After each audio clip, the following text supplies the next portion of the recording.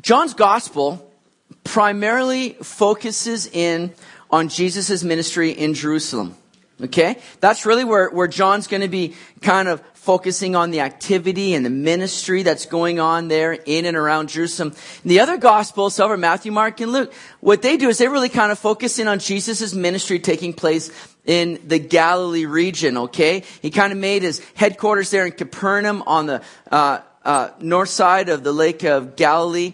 And so a lot of the ministry of Jesus took place from there. And so the other gospels really key in on that whole area and use that kind of as the focus, the backdrop of Jesus' ministry.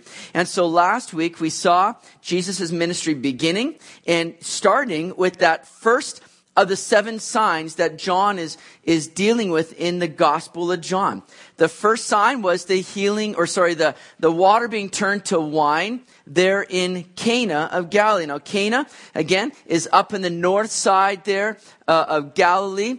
And so there's where Jesus was at the beginning of chapter 2 with his disciples doing this incredible miracle, turning water to wine, an incredible display of his power, changing the physical elements of water and bringing about a transformation. And we talked about how, that's really what Jesus is all about. Not just transforming water to wine, but transforming lives from darkness into light, from sin into life. And so this greater work of Jesus bringing transformation to people's lives. And we saw also on that miracle how it was really also kind of that picture of laying aside the things of the law, the weaker things of the law for the greater things that Jesus was bringing in, laying aside the inferior for the superior. We remember that he took those pots that were used for ceremonial washing and he had them filled up with water, but then turned them to wine, a transformation from within, you see. And so that was the picture that we saw. And as we finish up this chapter now today,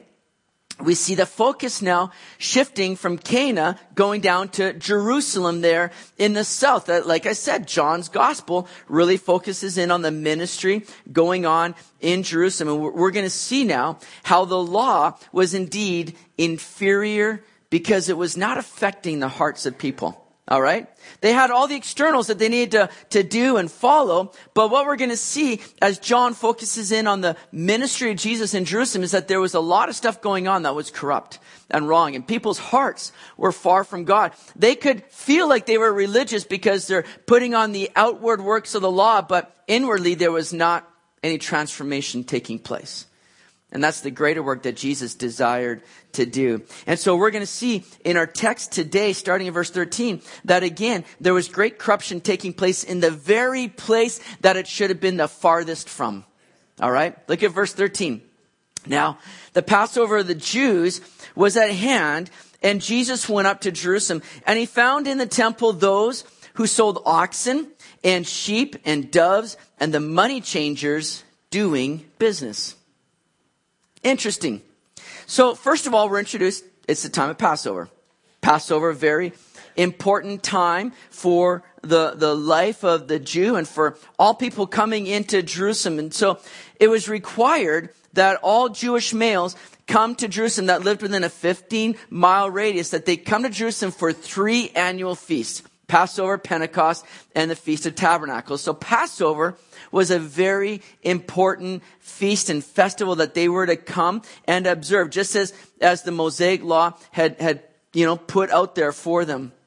And so here's what's interesting is that though Jesus was one that was laying aside kind of the picture at the wedding in Cana, that picture of laying aside the former things, the weak things of the law, Jesus was a guy that didn't just abolish the law. He came to fulfill it.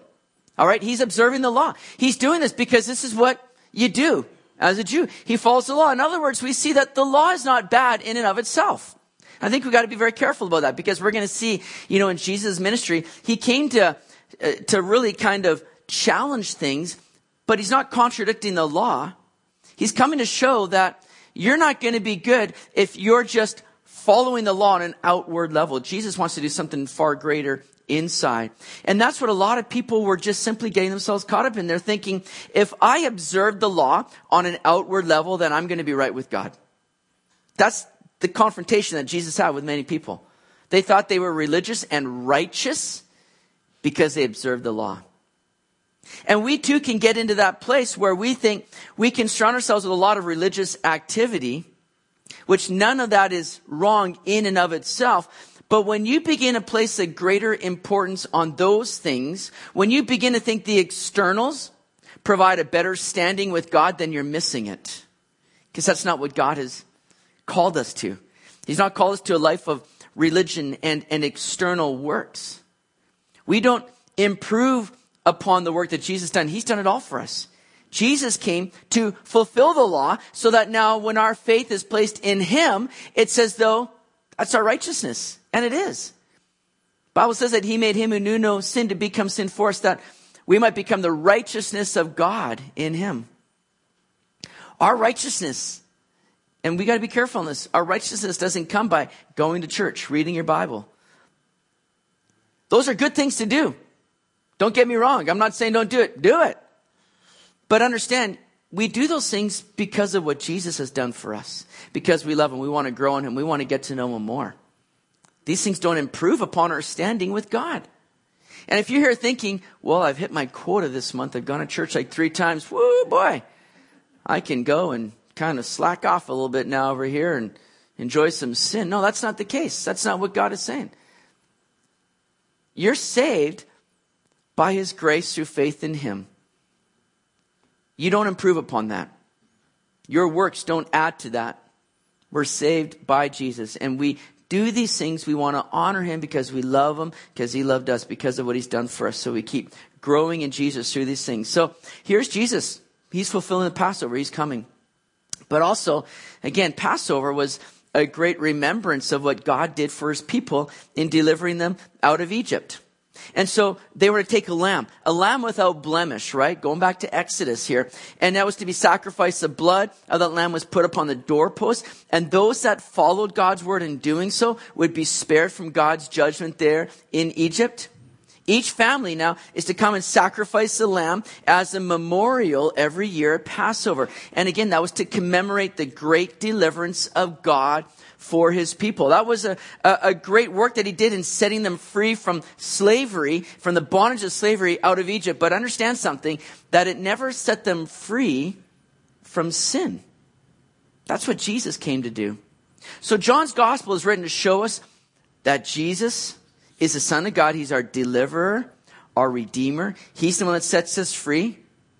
And so John is going to be kind of focusing in on these 3 different Passovers that are going to be unfolding through the Gospel of John, because Jesus came to be the fulfillment of that for us. Remember what John the Baptist said in chapter 1 a couple times when he sees Jesus come along? He's like, hey, behold, the Lamb of God who takes away the sin of the world. That's how John introduced Jesus. Because that was his very mission and purpose for coming to this world, to be that final sacrifice, the Passover lamb that would indeed take away our sin. So these people are coming, and they're coming with sacrifices, but these sacrifices can only cover their sin, can never remove it. But Jesus now comes in on this Passover to do a work and really, again, to reveal who he is. So the Passover becomes a big focus in John's gospel, 3 of them, which really gives us kind of that chronological order and kind of seeing the timeline of Jesus' ministry, which the other gospels don't give for us. All right, again, focusing on Galilee, but here John now records his timeline of Jesus' ministry that lasted for 3 years here in the 3 Passovers that he came to Jerusalem for. So as Jesus and his disciples, as they come to Jerusalem now for this Passover, they made their way to the temple, which would have been the normal thing to do, right? It's a busy place there. The Passover's at hand. There's lots of activity going on. Now, most of what we see here is very normal, and it's a regular part, again, a regular scene at the temple, especially on Passover, because crowds are coming from all around, all right? It's a big event. It's a big deal. So the population there in Jerusalem just began to swell during these feasts, during Pentecost and Tabernacles and Passover, especially one of their greatest feast that they'd celebrate, again, that deliverance of God. So the crowds are growing, and there's just a heightened kind of activity going on in the temple, but none of which we read there in these first couple verses are abnormal or strange. It's all just a part of people coming in with sacrifices as they followed the Mosaic law to atone for their sin. And as people traveled from great distances, they would come oftentimes, either bringing a sacrifice on their own, which they would have to get checked because these sacrifices couldn't have any defect or blemish. So oftentimes they'd come to the temple and the priest would have to check it. Oftentimes the priest would be like, no, that sacrifice isn't going to cut it. There's a little bit something weird with, the hoof. We're not going to accept that. You got to buy one of ours. One of our pre-approved sacrifices here, blessed by the priests themselves, right? And so they'd have to do that. But also, oftentimes, the people would come, and they'd be coming from, faraway places, and it would be too difficult to bring their own sacrifices. And so they would come just ready to purchase a sacrifice there at the temple. Now, we see something interesting because not only are there these people selling oxen, sheep, and doves, but there's money changers as well. What's up with money changers? Well, money changers were there because as people would come prepared to buy a sacrifice or thinking, I may have to do that, oftentimes the currency they were bringing wasn't accepted at the temple. Because the popular, currency at the time was the Roman coin. Roman coin having a picture of Caesar on it, which the Jews would say, that's blasphemous. We're not going to worship Caesar, or have kind of a pagan symbol or something on the coin. Or people would come from different places with foreign currency. Again, people thought, this coin is not going to be accepted here. We got to exchange this coin. We got to bring it into what was the temple shekel. The kosher coin, the coin that was accepted at the temple. But what these money changers were doing is that your money is not accepted here, but you can buy some of our kosher money. And they would jack up, the exchange rate. They would charge an exorbitant amount to exchange this money. It was becoming a corrupt practice, a corrupt business going on here. It was veiled in a religious, holy endeavor, but its end result ended up becoming every bit as sinful as that which they were trying to prevent.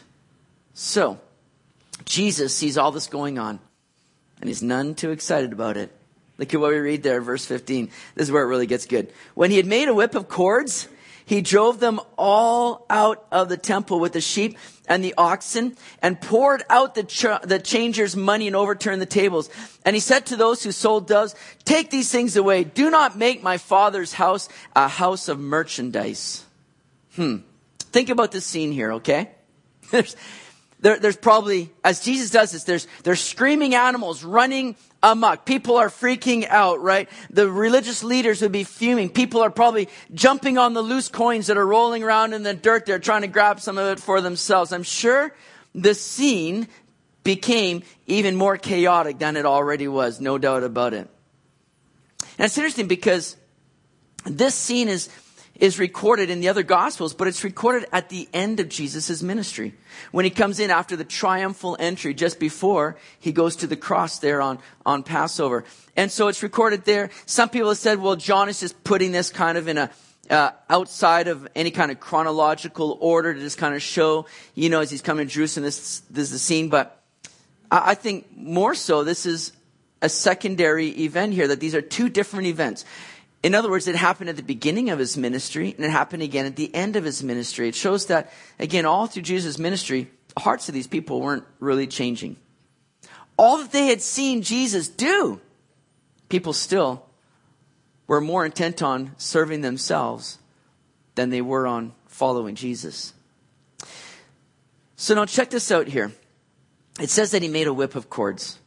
Now, I think that whip was probably more of a symbolic one than it was. I mean, it was an actual whip, but used more symbolically than it was actually used as a weapon, because we kind of get the idea or the image of Jesus coming on the scene like Indiana Jones, just whipping out this, woo, and just starts like crack, whipping this thing, right? Starts just hitting people, and people are trying to run and flee. And he's like, woo, gets their ankles with it and pulls them and face planting, right? You kind of get that idea sometimes. At least that's the image I like to think of. I like that.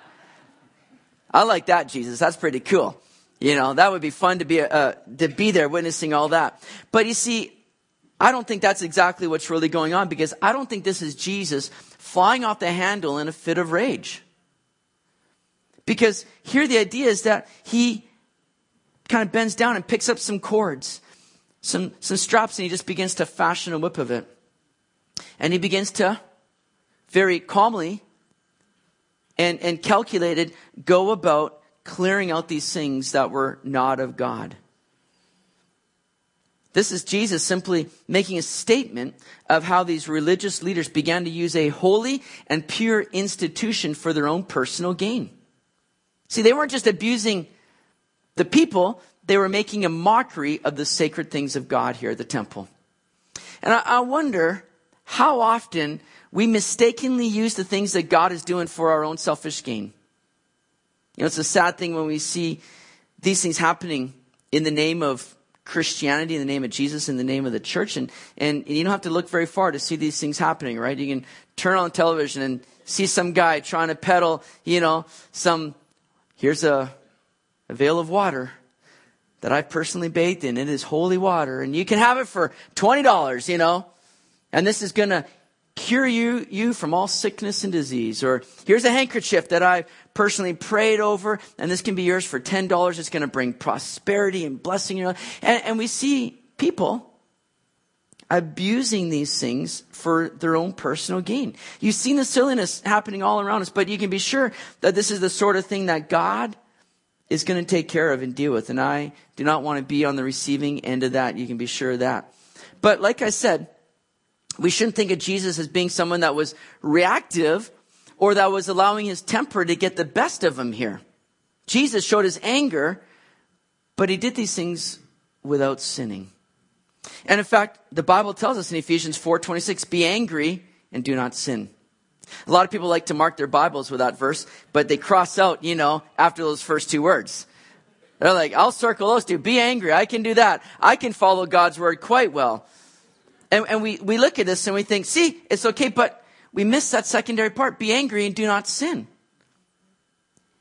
And I like that because it reveals that there's an anger that is okay and that doesn't lead to sin.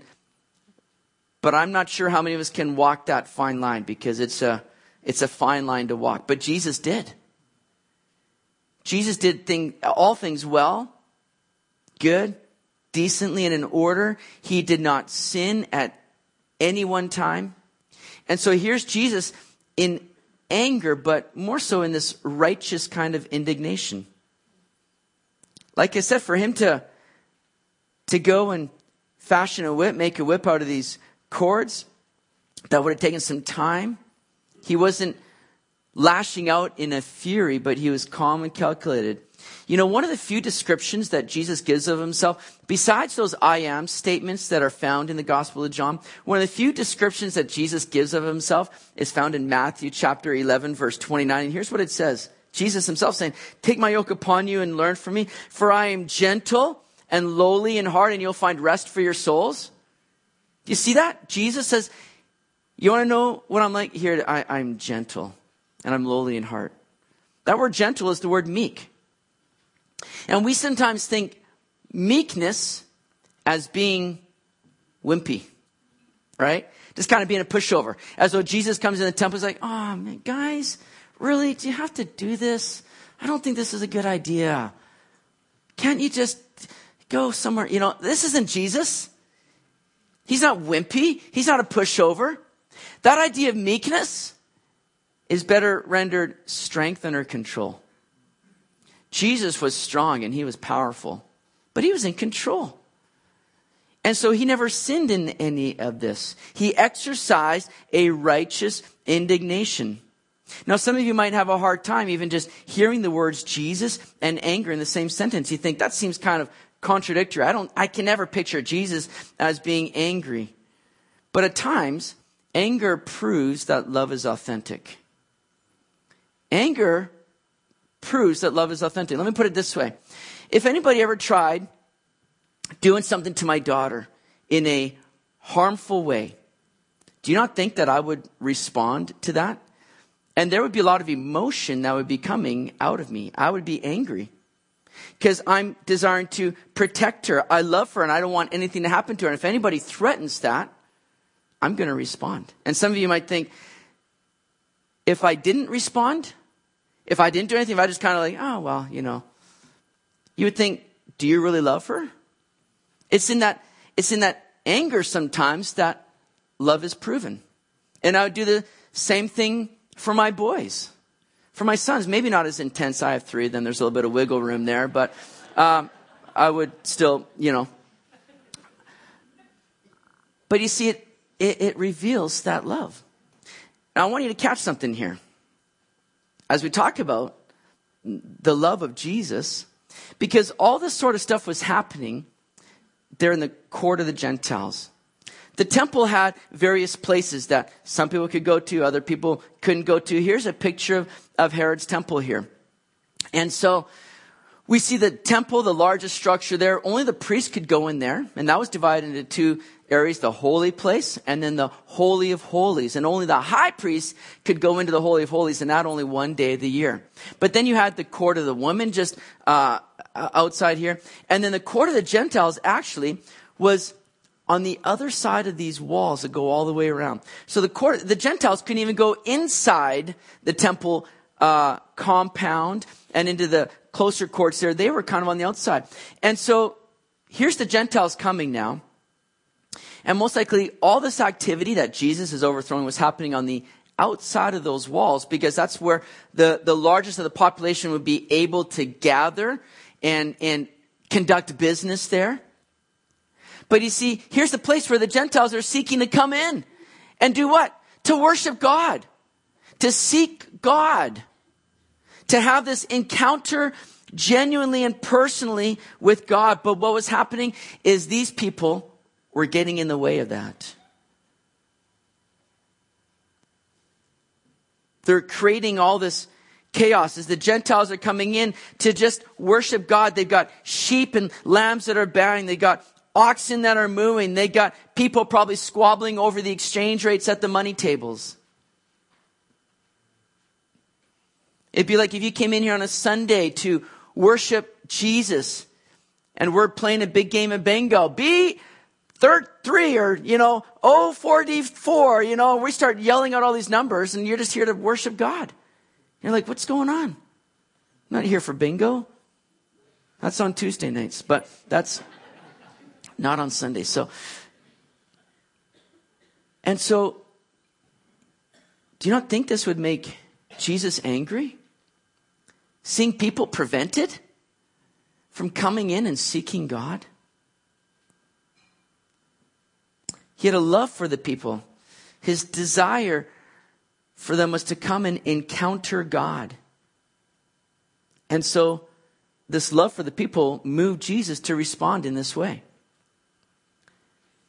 And we need to ask ourselves, is there anything in our church life, a snobbishness, an exclusiveness, a lack of welcome, a tendency to make the congregation into a closed club, or an arrogance which keeps the seeking stranger out?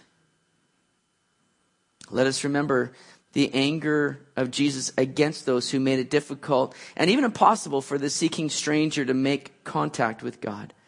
May that not ever be said of this church here, that we're conducting ourselves in a way that's actually keeping people away from seeking God. And it's interesting because in verse 16 here, Jesus says, my Father's house. He doesn't say to the people, hey, our Father's house is not to be. No, he says, my Father's house. This choice of words implies the men doing this are not children of God.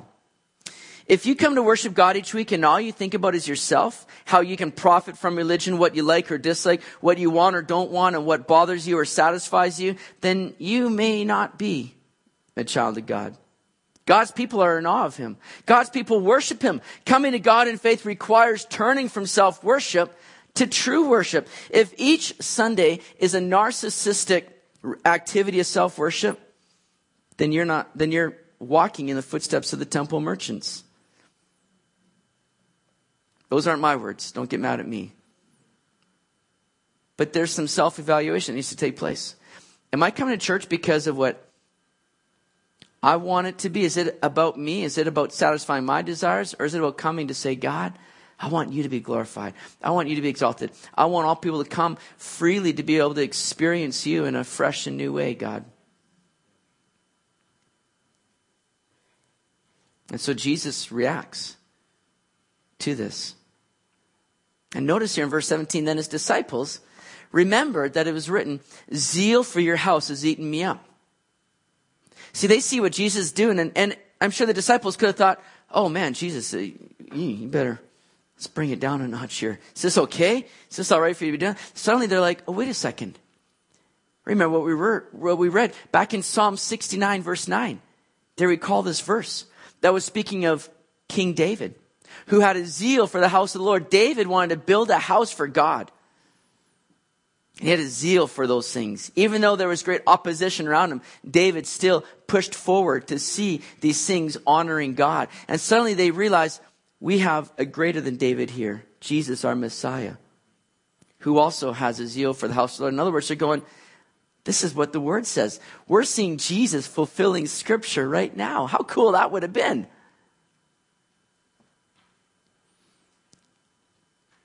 And in all things, how we need to be sure that we're lining up with scripture.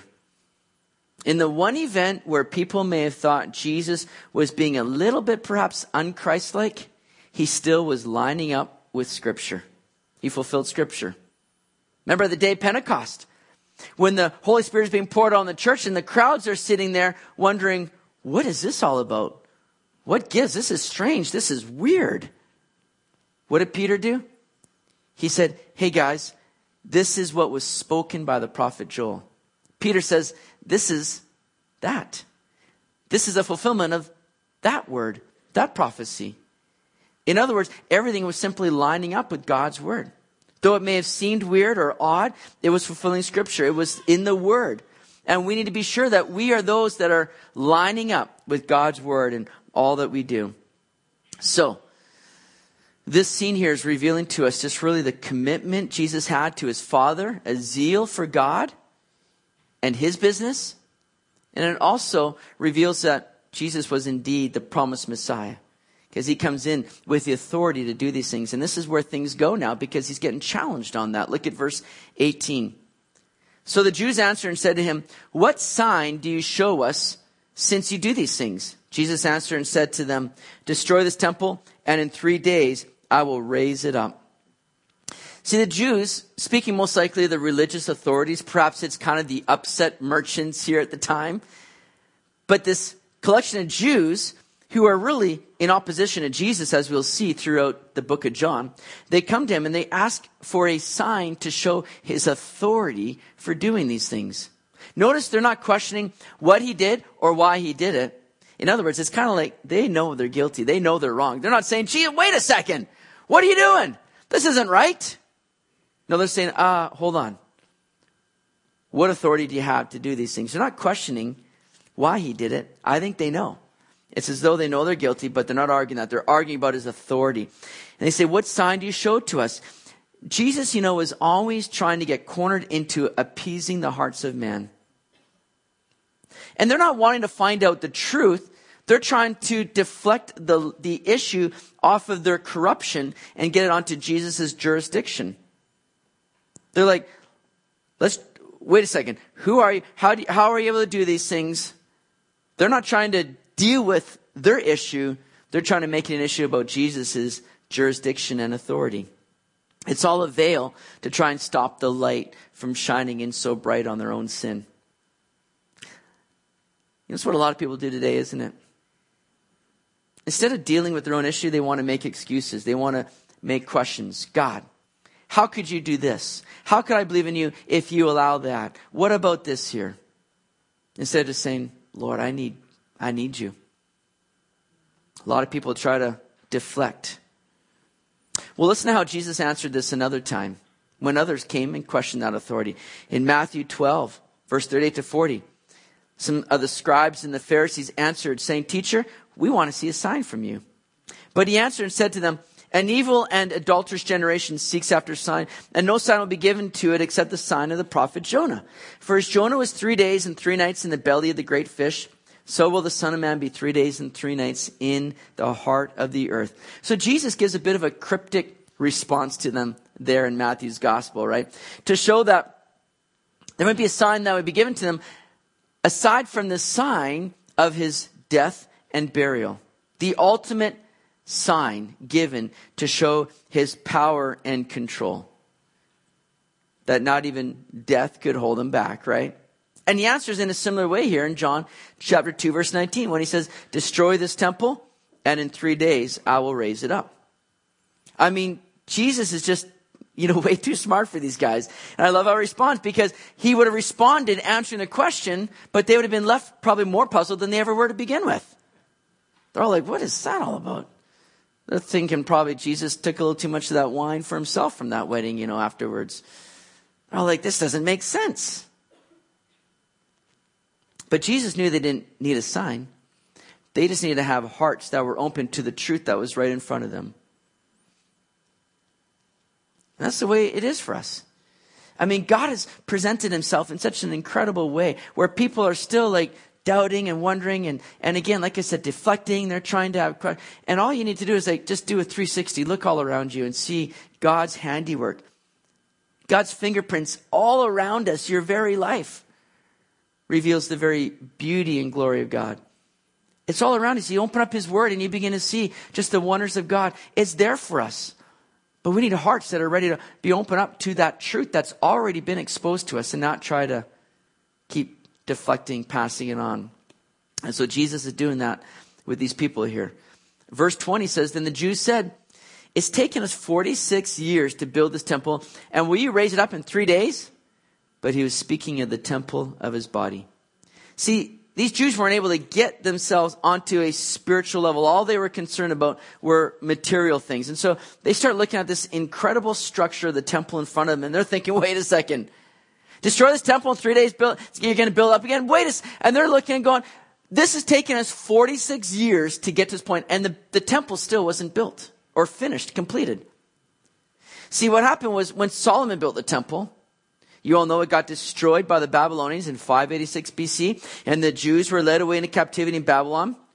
Well, after 70 years, they were led back to Jerusalem, and under Zerubbabel, the temple was rebuilt. It was a shadow of what Solomon's temple was. People were kind of crying over, the dedication. I was like, oh man, this is so far from where we were before, and they're weeping and crying. But then what happens is, as Herod comes onto the scene, in order to kind of gain favor with the Jews, and sort of win them over, he begins to undergo a huge renovation and expansion project of the temple. Started in 20 BC.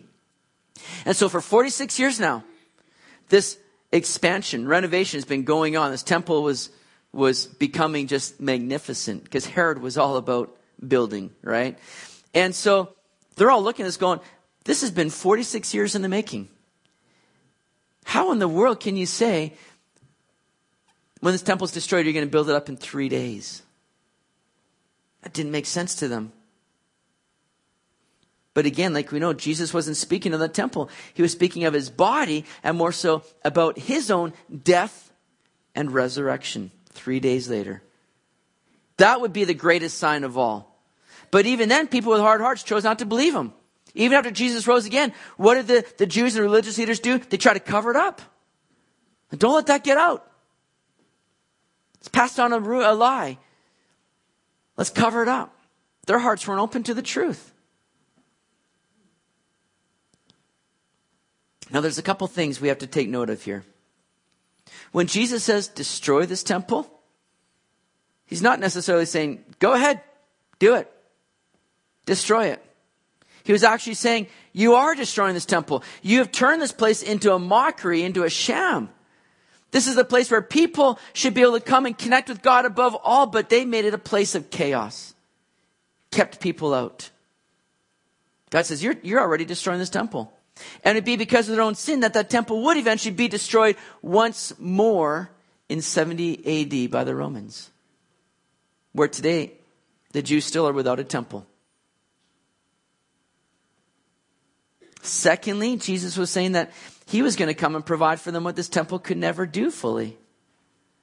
He was going to be the connection for people to God. He would provide himself as the complete and final sacrifice, ushering people into a greater and more intimate relationship with God. You see, we're able to come now, not on the basis of a weak sacrifice, but we're able to come now through the righteousness of Christ. That's how we get to come and approach God now. Not in our own works and effort and a weak sacrifice. We come through Jesus Christ. Look at what Hebrews 10, verse 19 and 20 says. Therefore, brethren, having boldness to enter the holiest by the blood of Jesus, by a new and living way which he consecrated for us through the veil that is his flesh. We now have greater access to God than anyone ever before. But it's all through Jesus. And notice in Hebrews it says, we have boldness to enter the holiest. Like I said before, the temple divided into two different rooms. The holy place where the priest could go in, but then the Holy of Holies where the Ark of the Covenant sat behind the veil. Only the high priest could go in there only one day of the year on the Day of Atonement. That's what Hebrews is speaking of, the holiest place.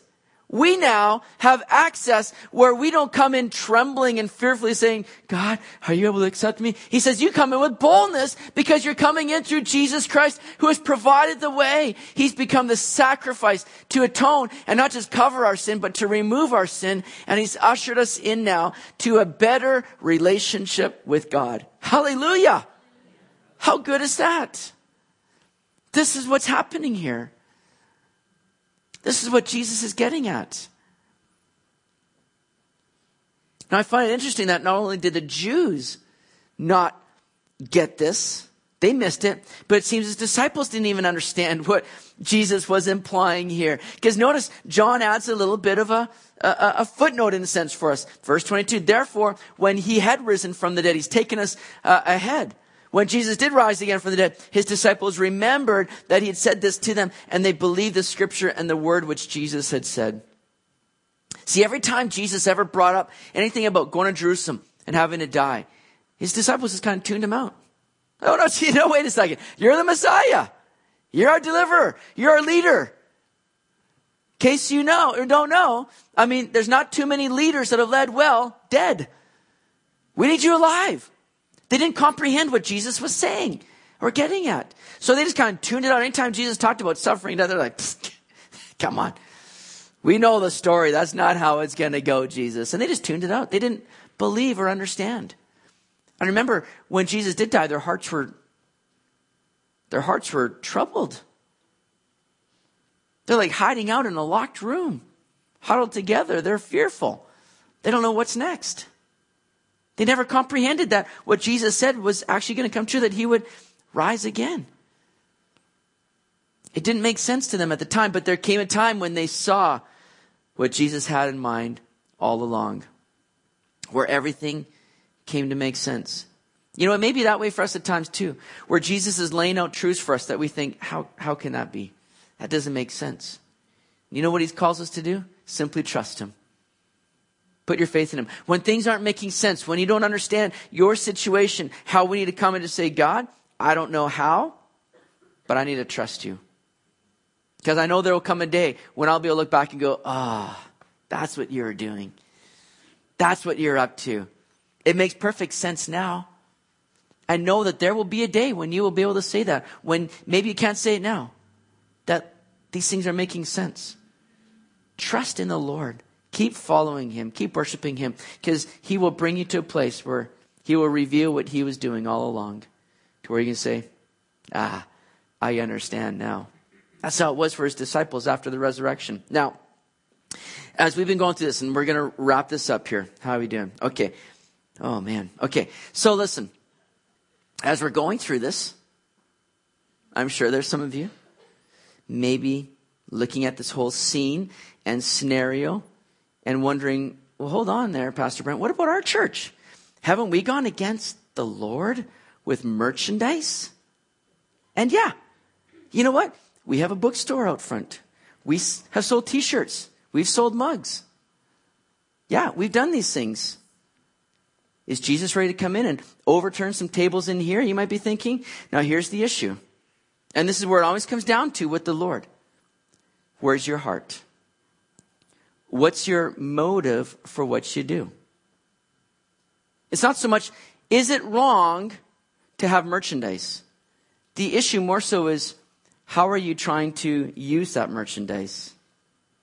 Are you trying to rip people off? Are you trying to make a quick buck? Are you trying to have some kind of scam, some kind of Ponzi scheme here where you're trying to bulk the people, win out and make some money for yourself?